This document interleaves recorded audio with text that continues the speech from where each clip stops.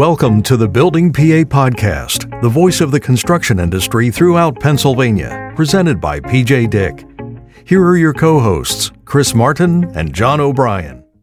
Today's episode is part of the series Better Project Outcomes, brought to you by Strategic Executive Consulting.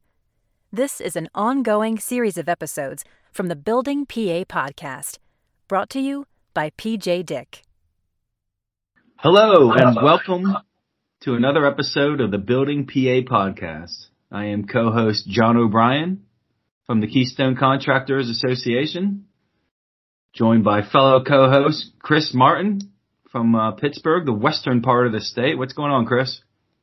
Hey, John. Good morning. Another lovely spring day out here in the western part of the state. And as everyone has heard me say before, I'm Chris Martin, and I am with Atlas Marketing. And we tell stories for people who build things. And I am actually coming to you today from the Stalwart Insurance Group studio in lovely downtown Sewickley. And Stalwart is a health benefits and workers' compensation consultancy, and their team focuses on improving working capital through management of a company's insurance spend.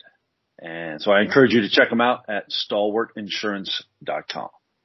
And I'm coming from Quandl Studio, as you know, the construction management firm based in central PA and northeast PA, and they work kind of in the mid-Atlantic states. Quandl Construction, good company. Check them out as well, quandl.com. Yeah. So we got two studios. That's exciting. We're moving up. We're stepping on up. You know, we're like the Jeffersons here.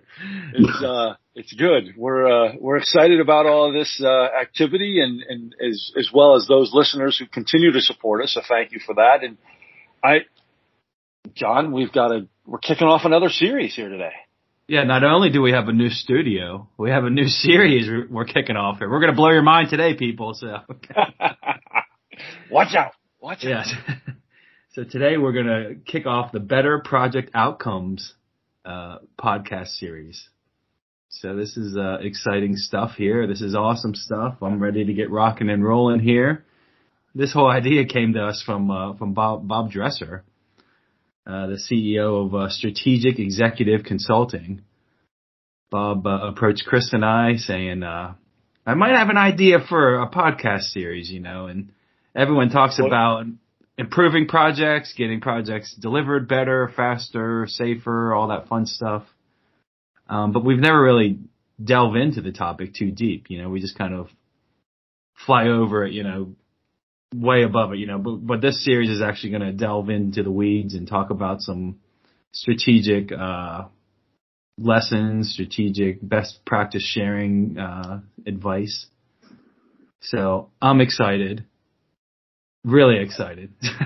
This is really cool because not only are we going to learn a lot, but with Bob's experience and what he brings to the table from a variety of different things. I mean, one of the things he was talking about with us was one of the episodes that we're going to have in the future is staying out of litigation, which that to me is massive. Yes. But I don't want to get ahead of ourselves. Absolutely not. Yeah, let's first. Yeah. Let's introduce our guest here. There we go.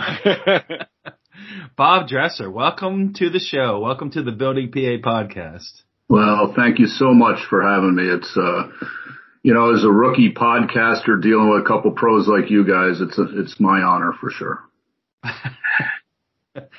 We're real excited. Yeah. Yes.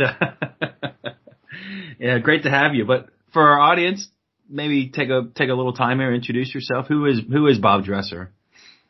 Let me start out with my family. I think that's always should be first and foremost in our minds. I live in Mechanicsburg, Pennsylvania. For those that you don't know, is close to Harrisburg. I'm engaged. I'm 62 years old and engaged to a lovely lady named Linda, getting married in August. I have three beautiful sons, who two are in the correctional business or world, if you will, and the other is actually a construction safety officer out in Vancouver, British Columbia, Canada. I have 5 wonderful granddaughters. So about me professionally, I will skip into, I've 42 years in the construction industry. The first 15 or 16 out was traveling throughout the Americas, North and South America, mostly United States and Canada, the pulp and paper industry in the field. Shutdowns, brownfield projects, new pulp mills back in the day. That's where the 42 years comes in, as pulp and paper was booming back then. And then I got into leadership roles, up through project management. Then I ended up running construction companies and was also officers with owners, and EPCs, large engineering houses, in management roles. And I ended up my career before I started my business actually back in the field again, running some fairly significant projects, in the United States. The last one was a nuclear power plant project in Georgia. So, I've also worked, commercial, built a 400, person office complex with laboratories in it and things like that. So, I love to take my experiences and share them with everyone. And then thus I started out strategic executive consulting, here in Mechanicsburg in 2016. Okay. So. What's kind of the mission for this company, Strategic Executive Consulting? We are very focused on strictly helping or enabling companies or projects perform better than they're thought to perform or typically would perform. We don't actually come in and tell people what to do. We help analyze how they're doing things now and take our experiences and also our current learnings. We're very engaged in not only Keystone Contractors Associations, but other associations throughout North America, so that we are very current on best practices. And actually we're helping companies right now implement fairly large change in their companies or in their project methodology to perform step improvement programs, if you will. So that's what we're all about, is enabling people to do things better, and that'll impact employees, project outcomes, company performance, and we also like to celebrate with everyone when they're deemed successful and charging forward. And that's kind of what the series is about too, helping companies perform better. Yeah, it gives us great pride to see people improve and do things they might not have been able to do without our help, and that's what it's all about. Yeah. This sounds like a great partnership between the KCA and Strategic Executive Consulting, because both are focused on that path of improvement and better outcomes and all those things. So this is a logical partnership here. So it's, welcome and thank you for considering us. Yeah. It's strictly my pleasure. You guys are a great vehicle to reach out, instead of going one by one by one. Yeah. You guys are a great vehicle to reach out to the companies that matter to us and focusing on Pennsylvania. Boy, isn't that a great testimony for the Building K podcast? I love it. That's from my heart. Everyone listening, that was not staged at all. Nice. No money has been exchanged. No shaking hands. None of those things. We did record it, and we're going to replay it every hour on the hour. Well, it's true. I like that. Well, Bob, let's kick off the series then. You had talked to us before we hit record here about mobilization readiness. Can you kind of talk a little bit about what that means and how does that impact project outcomes? Sure, I'd be happy to. Interrupt me if you have questions or whatnot, and we'll just roll with it. Mobilization readiness. So throughout my career and listening to many peers of mine, one thing that can really help, I'm going to take a positive look at it. We could go the other way, But one thing that really helps project be successful at the individual level, at the project level, and at the company level is if everyone's ready before they mobilize to a site to perform.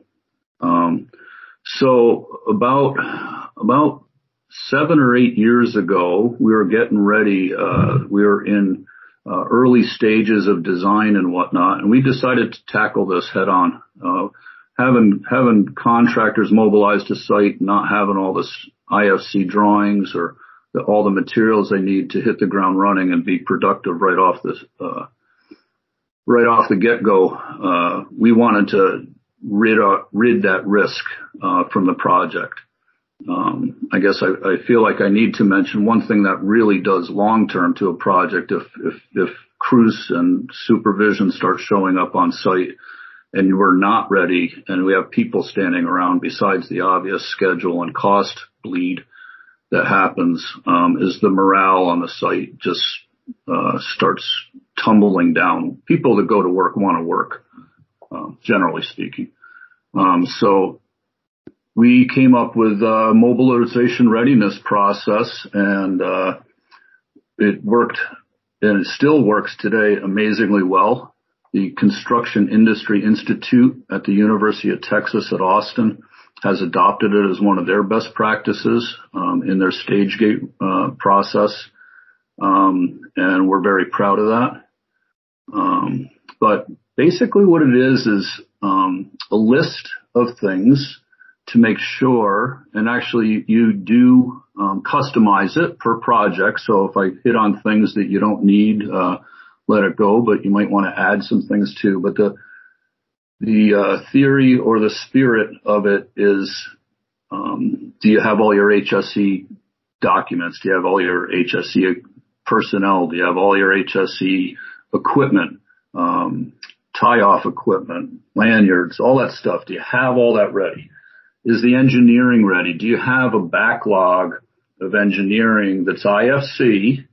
And the backlog will depend on the duration of your project. But if you have a project for a year, ideally, we like to have about 3 months worth of backlog of IFC drawings for the work that needs to be performed at the front end of the schedule. Is your site ready? You know, you might be the contractor that's going to site to prepare the site. So do you have all those drawings? Do all that information? Is geotech done, et cetera, et cetera? Do you have barricades? Do you have your equipment? So it's a methodology and it's a checklist that we like to see signed off by the stakeholders involved with those contractors to say, yes, we are ready. And yes, that is an investment. That does take time, which costs money, but the payback or the risk avoidance is huge. We like to have our contractors show up on site and go. We don't like to standing around waiting. Where's the water that our crews need to drink? You know, where is it? You know? Or where's the valve these guys need to install? Oh, it's not here. You know, we look at predecessing activities. If you're an electrical contractor, you're probably not going to be the first one on site. So is all the work done in order for you to jump in and do your thing? And do you have all your instruments? Do you have your cable? You know, et cetera, et cetera. So, that's really what it's all about at a high level.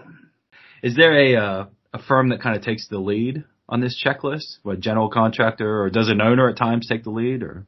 That's a great question, because everything a contractor needs to hit the ground running, you know, it involves the engineer or architect. It involves the owner. It involves contracts. It's unbelievable how many subcontractors we've seen mobilize sites without a signed executed contract, for example. And the risk ties right into avoiding litigation, doesn't it? Yeah. But all kidding aside, we like the contractor, the general contractor, to take the lead on it. Each subcontractor should take the lead of their own component or their own mobilization readiness process and have the GC sign off on it. However, when it really works is that the owner signs off as well. It's a great communication tool for the owner. The checklist is not just used at the end, right before a contractor is going to mobilize. We use it throughout early planning, and so that the contractors know, okay, we have to do these, 12 things, right? HSE plan, quality inspection and test plan, whatever it may be. And they know about it early, and we traditionally track progress. So an HSE plan might be 30% complete, but they might have 2 more months before they mobilize. That's fine. So, also the owner, why we also want them engaged is a contractor might need help. And, it's in the owner's best interest to jump in a proactive manner and say, hey, look, we'll provide some help here. We'll take care of, helping you with the HSE plan or helping you with construction site readiness, as a site ready or things like that. Bob, do you find that owners are want to avoid that element? It depends on the contract, the contract itself. Some contractors or some contracts put that onus on the contractor, and that contractor accepts that risk, if you will, and they like to manage it themselves, and the owners stay at arm's length.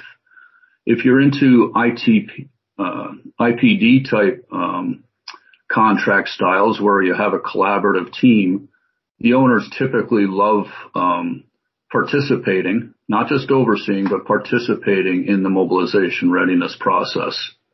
They will know exactly where the contractors are in a very timely fashion.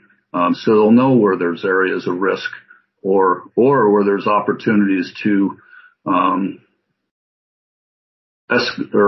advance the schedule perhaps. Engineering might be well advanced. Contractors might be very ready. They might have all their craft and supervision and staff, and the owners need to know that. And they'll say, hey, look, let's expedite this procurement of these materials so that we can get going earlier and pull the project ahead and save some money.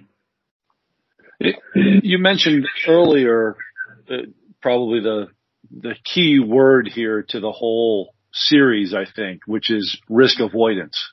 Mm-hmm. Can you talk about how risk avoidance and its impact on the mobilization element? Can you talk a little bit about how that impacts the process? Sure. I guess my brain, when you were asking the question, it went right to typical, say, level 3 schedule. And everyone keeps their eyes on the schedule to various degrees.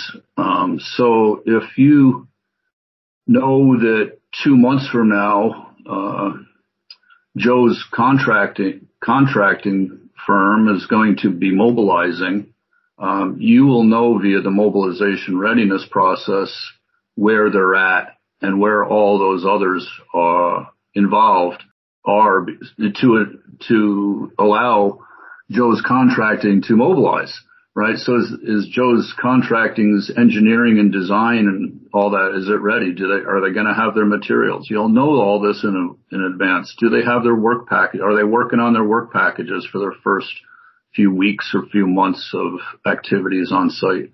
So it is a huge risk avoidance mechanism, and that's exactly why we buckled down and came up with this.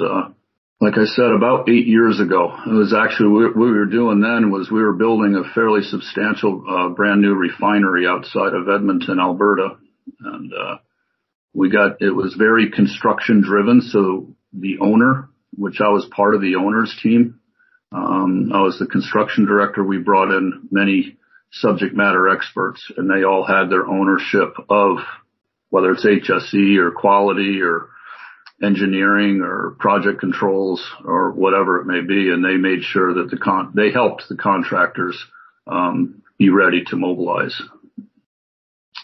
And the owner in that case, which was us, me, and some others, would actually sign off before the contractor could mobilize, and we made that a contractual requirement. It's interesting that you just referred to the contract, because I know that's one of the things that we're going to talk about in the ongoing series. But how often do you feel that going to that length of establishing the contract, and as it relates to the mobilization component of a project, that it has to be language in the contract?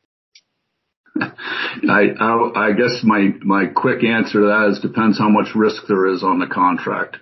If you go into a project and you all know it's I don't like this term, and actually it has legal ramifications, but a fast track project and it's a very compressed schedule, you may want to make it obligatory.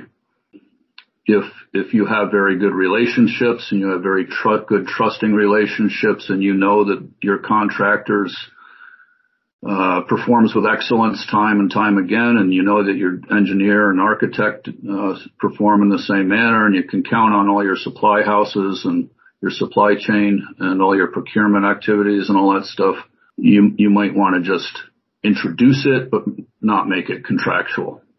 You made mention about a checklist that could be used during pre-con to help with this whole process. And it's customary too, where you could change it, kind of per project.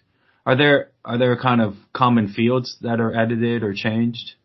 I guess that depends on whether it's commercial or a power project or, different.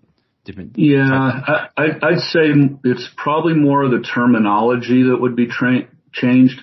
Terminology between heavy industrial projects and light industrial and going to healthcare or commercial. Terminology changes a great deal. That's easy stuff. Once again, it's the intent. So when we sit down with a contractor, an owner, and an engineer architect around a table and we start introducing this, it just flows. And 2 hours later, you'll have 80, the 80-20 rule, you'll have the 80% of it pretty well identified. But we start with a checklist. We have a template that's about 4 or 5 pages long, that's broken down into functional areas. Other ones I haven't mentioned yet are labor management and staffing. That's critical. I've seen or listened to some of your podcasts around workforce development and things like that. Project controls. I mentioned common site services or the site infrastructure itself. Do you have your construction strategy? Do you actually have a good sound plan coming into before you mobilize? Does everyone know the plan? You having a document that's called a construction execution plan or a project execution plan and putting it on a shelf, that doesn't really do anyone any good. So the training component of that is important. Commissioning or startup or do you have a plan for that ties into the overall sequencing of construction? And when do you shift from area construction to systems construction?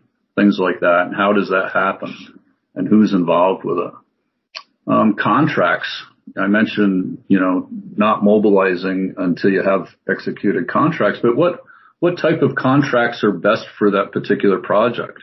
It might be very collaborative type contracts. It might be multi-party contracts, where everyone's going after the same carrot, so to speak, with the same key performance indicators and measurement tools. Or it might be the old traditional block and chain where it might be hierarchical, which we don't prefer right now. But without going down that avenue, I mentioned quality. Do you have, simple things like, do you have a meeting schedule, a meeting cadence, so that everyone knows in advance? Block off your calendars. Here's what we're doing. Do you have staff on site plan? We like to see the staff sitting in the office, get out on site on a regular basis, and having a plan where that's part of their job scope, is really effective. And the craft love it when the staff get out on the site and, care about them and care about what they're doing. So we find benefits to that. Management overview. What's your steering committee look like? And what executives need to know what?